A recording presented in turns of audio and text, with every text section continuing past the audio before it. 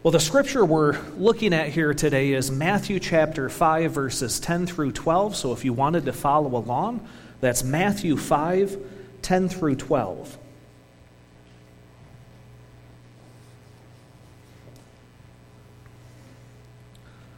The scripture says here, blessed are those who have been persecuted for the sake of righteousness, for theirs is the kingdom of heaven. Blessed are you when people insult you and persecute you, and falsely say all kind of evil things against you because of me. Rejoice and be glad, for your reward in heaven is great. For in the same way they persecuted the prophets who were before you. Just opening up this verse here, this is the last of this part of the Sermon on the Mount, which is called the Beatitudes, or the blessings that Jesus is giving. And what he's doing here is he's saying, blessed are you when you do this, and this is the reward that God is going to bless you with. And these are character traits, these are principles that we live by, and we can only live by it through the power of God. So this is God working in us to accomplish these traits, these character traits, and not only is he working in us to accomplish these character traits, but then he's also the one blessing us when we do this. So this is God working through us and then blessing us with an outcome. And I got to say this about this last one here. This has got to be the hardest. I don't know about you, but I look through some of those that Jesus first gives, and being gentle. Now, I did just find this out. My kids said that when I work on the car, I get cranky. But that's the car. Generally speaking, I like to think of myself as a gentle person. So when Jesus says, blessed are those who are gentle, I'm like, hey, not a problem. I can accomplish that. Blessed are those who are merciful. I think I'm a pretty merciful guy. That seems fairly easy for God to work that through me in my life. But then I get down to, blessed are you when you're persecuted, when you're insulted, when you're lied about. And I go, oh man, that's a tough one.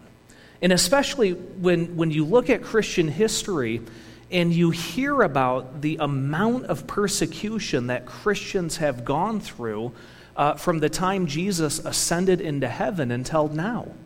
I mean, you look all the way back to that first few centuries where Christianity was still fairly small, and the kinds of stories that come out are just absolutely incredible.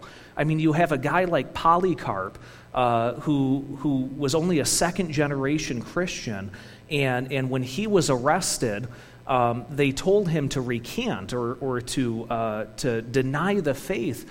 And he says in front of his accusers, the people that are going to kill him, he says, the Lord my God has taken care of me for 87 years and has done me no harm. Why should I deny him this day?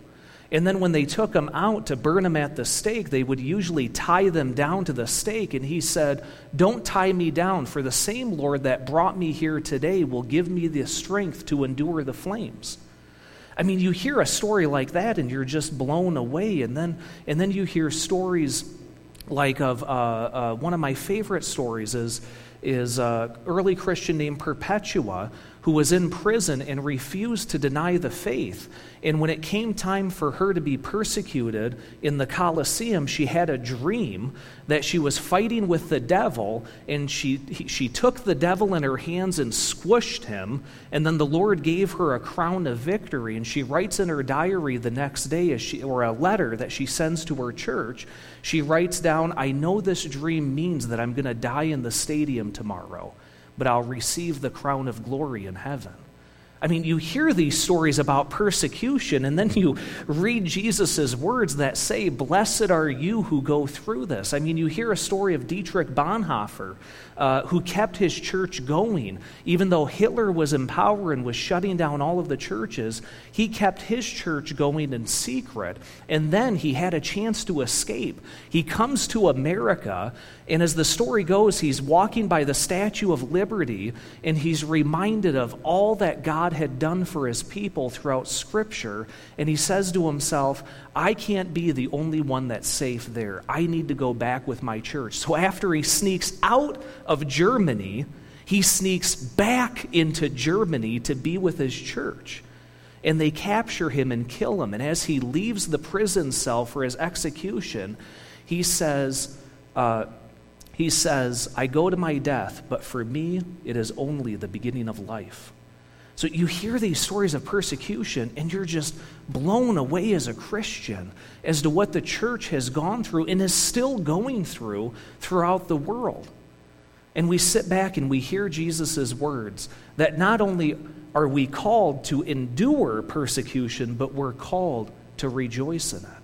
So these are the words that he gives his followers here today. And the first thing to note about this is he says the word persecution, but it's specific. It's specific for the Christian community. He is speaking to all Christians that believe in his name. So the calling here is, if you are a Christian and you suffer any kind of persecution from the world, you are blessed. Now, there are other religious groups that are being persecuted in the world, but the point here is are you being persecuted for the name of God? Are you being persecuted for Jesus Christ? And then the second specific detail that he gives is, are you being persecuted for righteousness? So not only are you calling yourself a Christian, and that's why you're enduring persecution or going through it, but also, are you going through it because of righteousness? I'll give you an example of what I mean by that. Last week, a store opened up across the street, Hy-Vee, and my wife and I just naively thought, we'll just run right into Hy-Vee and see what all the fuss is about. Never plan to just run into a store that's a grand opening. And never plan to take a left-hand turn in or out of that store. And so the rest of the Beatitudes were at work in my life in that moment. Okay, be gentle, be merciful. Okay. But then I thought, well, blessed are those that mourn, and I'm really mourning this decision right now.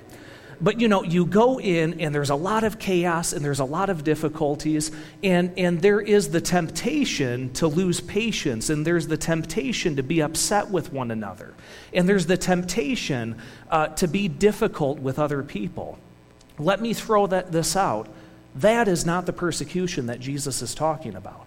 Jesus is not talking about a difficult life. He's not talking about suffering that you may be going through. He's very specific that this is persecution that you go through for righteousness' sake. So when you are living out his name and somebody sees it and doesn't like it, that is the persecution that God is calling us into. So what are the types of persecution that Jesus is saying we will endure as Christians? Well, the first one is just that very word, persecute. And if you see that word persecute and how it's used throughout the Scripture, what it means is when somebody goes after you. So when this word is being used, it means that somebody is specifically seeking you out, or somebody is specifically seeking out the Christian name. We see this happen in church history just in that first century. We see it in the book of Acts where the Christians are pouring into the street and the apostles are proclaiming the gospel and people are being saved. Numbers are being added daily to the church, and it's the religious leaders in the city of Jerusalem that don't like this, and so they specifically seek out the Christian community. So this word persecute is not just somebody finds out that you're a Christian and so attacks you, but it's also they're looking for that specific Christian that they want to go after. They're looking at the Christians who have caused all the problems in their life. They're looking at Christians that they say are the enemies in their life. This is the kind of persecution that Jesus warns us about and the kind of persecution that he's calling us into. So that we would be living such a Christian life overtly on the outside that others would see it and essentially be offended by it.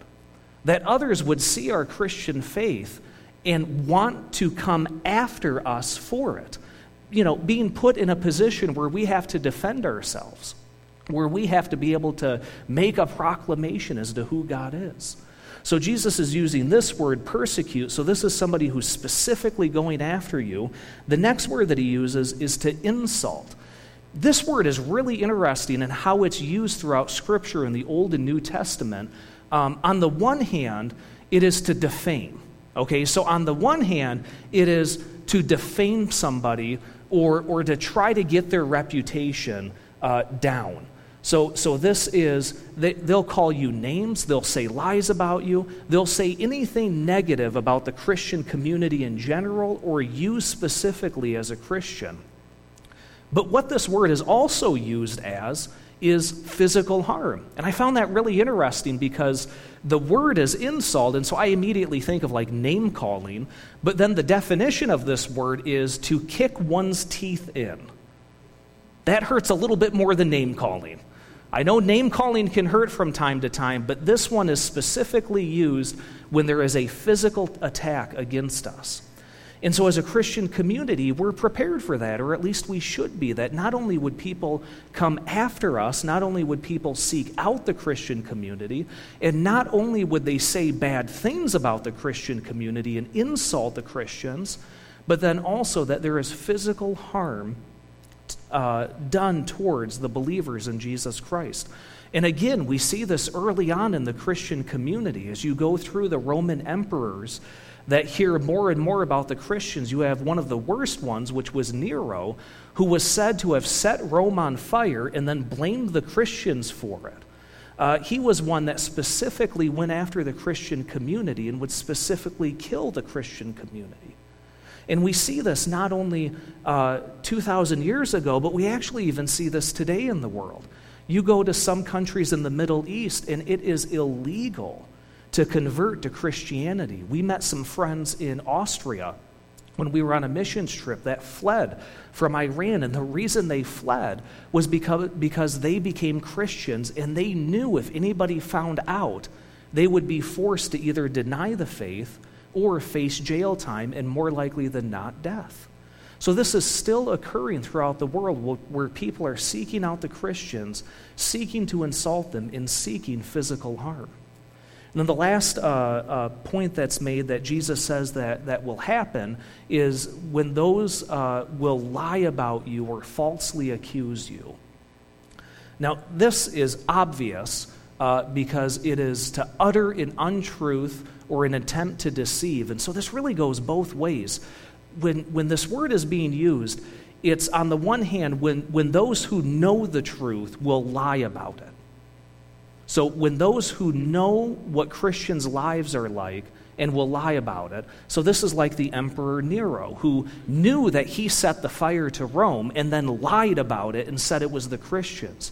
But then there's also just to simply utter an untruth, which includes rumors and gossip, which has been done against the Christians. So this has been claims that the Christians are out to divide the world, that the Christians are out to hurt other people, that Christians are out to speak evil of others. These are lies that people will get, and I think especially in America today, there is this lie that's been going around that says the church is not loving to its neighbor because we oppose some actions. Well, that's what Christ has called us to do. He's called us to live a moral life. He's called us to teach moral truth. But what's going on outside the church is people are hearing about the Christians, and they're hearing the bad reputation that says, I wouldn't go to that church. They don't love you unless you're just like them. And so what do we do with that as Christians now? It's very simple. We live such a life that it challenges that untruth or that lie that others are hearing. We have a calling to be bold enough to not only proclaim that we're Christian, but to proclaim it to people that think that Christians are bad. We have an obligation as Christians to correct the lies that are in our community. To just like persecution is seeking out Christians, we need to be Christians that seek out those areas to correct them and to proclaim the love of God and be able to say, my church is amazing. I don't know about you, but that's the easiest statement I've ever had to say, that the Christians I know are loving people and would accept anybody. But we've got to be able to say that for others to hear it. So this is the persecution that we face as Christians, those that would seek us out, those that would defame us, and those that would lie about us. Now, what happens when this occurs in our life? What happens when we run into this? Well, Jesus says there's a few things that we do. First of all, he says you are in good company, because they used to do this to the prophets in the Old Testament. So he says to rejoice and be glad. He says the prophets have gone through this. This is in 2 Chronicles. At the end of 2 Chronicles, as Jerusalem is falling, as God's people are being taken captive, what's said is, but they continually mock the messengers of God. I can't read that up there. But they continually mocked the messengers of God, despised his words, and scoffed at his prophets. So when Jesus said, well, first of all, I should stop for a moment and point out, Jesus doesn't tell us to endure persecution. And he doesn't say to just wait it out. And he doesn't say, don't be complainers. Okay, so that's one area. Like if we were going through persecution and Jesus just said, endure it, see if you can get through it. He actually says the opposite. He says, rejoice and be glad. Let's wait a moment. Did you just hear all of the stories that I just said? And we're supposed to rejoice and be glad when that happens to us. When we're lied about, when we're attacked, when we hear about churches that are undergoing persecution in other countries, we actually take pause and we're supposed to regard it as a blessing. And Jesus says it's a blessing because in the same way God sent Israel, the prophets, to proclaim the truth, and they were mocked and not believed. So when we live out the Christian life and we're lied about and we're insulted and people seek us out, that's actually a sign that we're being prophetic in the world. So Jesus says you're actually doing the right thing when the enemy attacks you. You're actually living out the Christian life. So rejoice and be glad. You're just like the prophets of old that God sent and did his work. And we see further evidence of this in Acts chapter 5. The apostles are preaching the word of God, and in Acts chapter 5, so what happens really quick, and we'll cover the rest, a little bit more of this verse in a little bit, but what happens is the apostles are proclaiming the faith, converts are being made, and the religious leaders don't like it, and so they arrest the apostles, and then after they arrest them, they basically say, well, we have nothing to hold them for. We have to let them go. But why don't we scourge them first? Why don't we beat them? And maybe then they'll be discouraged. So if we beat them almost to death, they'll leave and they'll be afraid to preach the gospel anymore. And so they do that to the apostles. And what happens, it says the apostles were rejoicing that they had been considered worthy to suffer shame for his name, Jesus' name. So when this happens to the apostles, when they're sought out, when they're lied against, when their teeth are kicked in or they're physically harmed, they praise God. They say, we're in good company.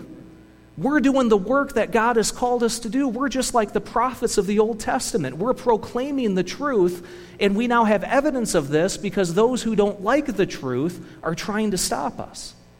So there is this calling to rejoice and be glad when those who aren't Christian are going after us. And then we have another story here. It's not of Scripture, but it's of an early Christian in the 2nd century. His name was Ignatius. And he was a church leader over a few churches, and he was being led to his persecution, to his death, and other Christians found out about it, and they were trying to put together ways to break him out and let him go free. And he found out about this, and he wrote them a letter, and he said, don't free me. Don't come and try to get me out of prison. This is a testament that I've been doing God's work. He was legitimately afraid that if he was freed out of prison, people would think that maybe he was no longer a Christian.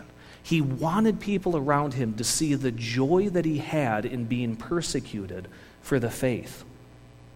So we have all of these stories of persecution and rejoicing in persecution, but that itself comes with a reward. And Jesus says, this is your reward in heaven will be great, is how he puts it. So what are the rewards that Jesus promises us when we go through and rejoice in persecution? Well, the first one is, simply put, being in heaven with God and suffering like Jesus on earth is itself a reward. So as we look at this, we're looking. Can you go to the next point too, please? Oh, that's not up there. You can take it back. Sorry about that. So in this one here, it's very simple that the point being is that when we suffer for the faith and we don't deny the faith, and if we die in that, Jesus says heaven itself is our reward. We will go to heaven and we will be with Jesus. And not only that, the suffering that we're going through is what Jesus went through on the cross. Think about that for a moment. Jesus died for us so that we wouldn't have to die. And when Jesus died for us and was raised from the dead, he gave us power over death itself. So that if we're persecuted, we're going through the same persecution that Jesus went through. And the early Christians saw that as a testament that God has they saw it as a blessing itself, that God has chosen me to suffer just like Jesus, just like his son. So the suffering itself is a reward. And not only that, when you suffer and die because of being a Christian, you're brought into heaven. You get to be with the Father. The second point is that there's a judgment on evil that we will see in heaven. So when we die and we go to heaven, we will be able to see when God finally brings full judgment on evil, on Satan, on the evil one, on those who have done evil to the Christians. We will see God bring full judgment back to those people. We see this back in Psalm chapter 58. When the psalmist, they believe is David, is writing this psalm, and he makes the point, he says, the righteous will rejoice when he sees the vengeance, and men will say, surely there is a reward for the righteous, surely there is a God who judges on earth. And so we're looking ahead to that day where there's not going to be any more evil. There's not going to be any more evil that is persecuting Christians. The enemy is going to be bound. The enemy is going to be cast into the lake of fire. He's no longer going to seek us out as Christians. We get to witness that in heaven. We get to witness that at the end of time. So that's one of the rewards that we have, is that whatever we endure, God is going to bring judgment on those who have made us endure it. But there's a third point, and I think this is the one that in Jesus' ministry we really see come full, and that is we get to see the repentance of the unbelievers that persecuted the Christians. How exciting do you think that'll be when you get to heaven and you see somebody that used to not be a believer, but they believed? How exciting would that be when you get to heaven and you see somebody that didn't believe in Jesus and maybe even persecuted the believers, but they repented. They walked away from that and started to follow Jesus. There's two examples of that I have in Scripture. One of them is in Matthew at the end when Jesus dies on the cross and nature is upturned. One of the centurions that nailed him up there. Now the centurion and those who were with him keeping guard over Jesus, when they saw the earthquake and things that were happening, became very frightened and said, truly this was the Son of God. Matthew 27:54. The point being is that our persecution and our suffering can convert unbelievers. And when they convert unbelievers, we can see them in heaven. Isn't that a great reward? This is the man I was telling you about, Ignatius, the 2nd century Christian. That was his main point. He said, I'm afraid if you broke me out of prison, that I wouldn't have a chance to die for Jesus and the people watching over me wouldn't have a chance to see what a true Christian can go through. The point being, he wanted to be a witness to those that were persecuting him with the hope that they would believe in Jesus just as he did, and he would see them in heaven. And we have one more example of this, actually with Paul, writer of most of the New Testament. If you look in the book of Acts, Acts chapter 8:1, Saul was in hearty agreement with putting him to death. That is Stephen. Stephen was stoned because he was speaking about Jesus in the temple, and they took him out to stone him, and who's standing there but Saul? And it says Saul was giving hearty approval. He was approving Stephen's death. And then Saul put together a campaign to go to Damascus and seek out the Christians to kill them, and it was on the road to Damascus that Jesus met him. Imagine what that greeting would be like in heaven for Stephen to see Paul up there and know that it was Paul who gave approval to his death, but it was Paul who was converted and became a believer in Jesus Christ. So the calling we have as Christians is very important. We're called to live out the Christian life in such a way that others might be offended by it, that others would hear the truth that we proclaim and, dare I say, maybe be a little upset, maybe to the point that they would come after us. Now, that doesn't mean we instigate anything. I want to be clear there. We got to be nice. That's very important. We proclaim the truth, but we do so in love. But we proclaim the truth in such a way that non-Christians would see us and maybe get into an argument with us. Maybe push us a little bit and ask us questions about our faith. Maybe to the point where they would be able to say some lies about the Christian faith that we would be able to correct. Wouldn't that be exciting?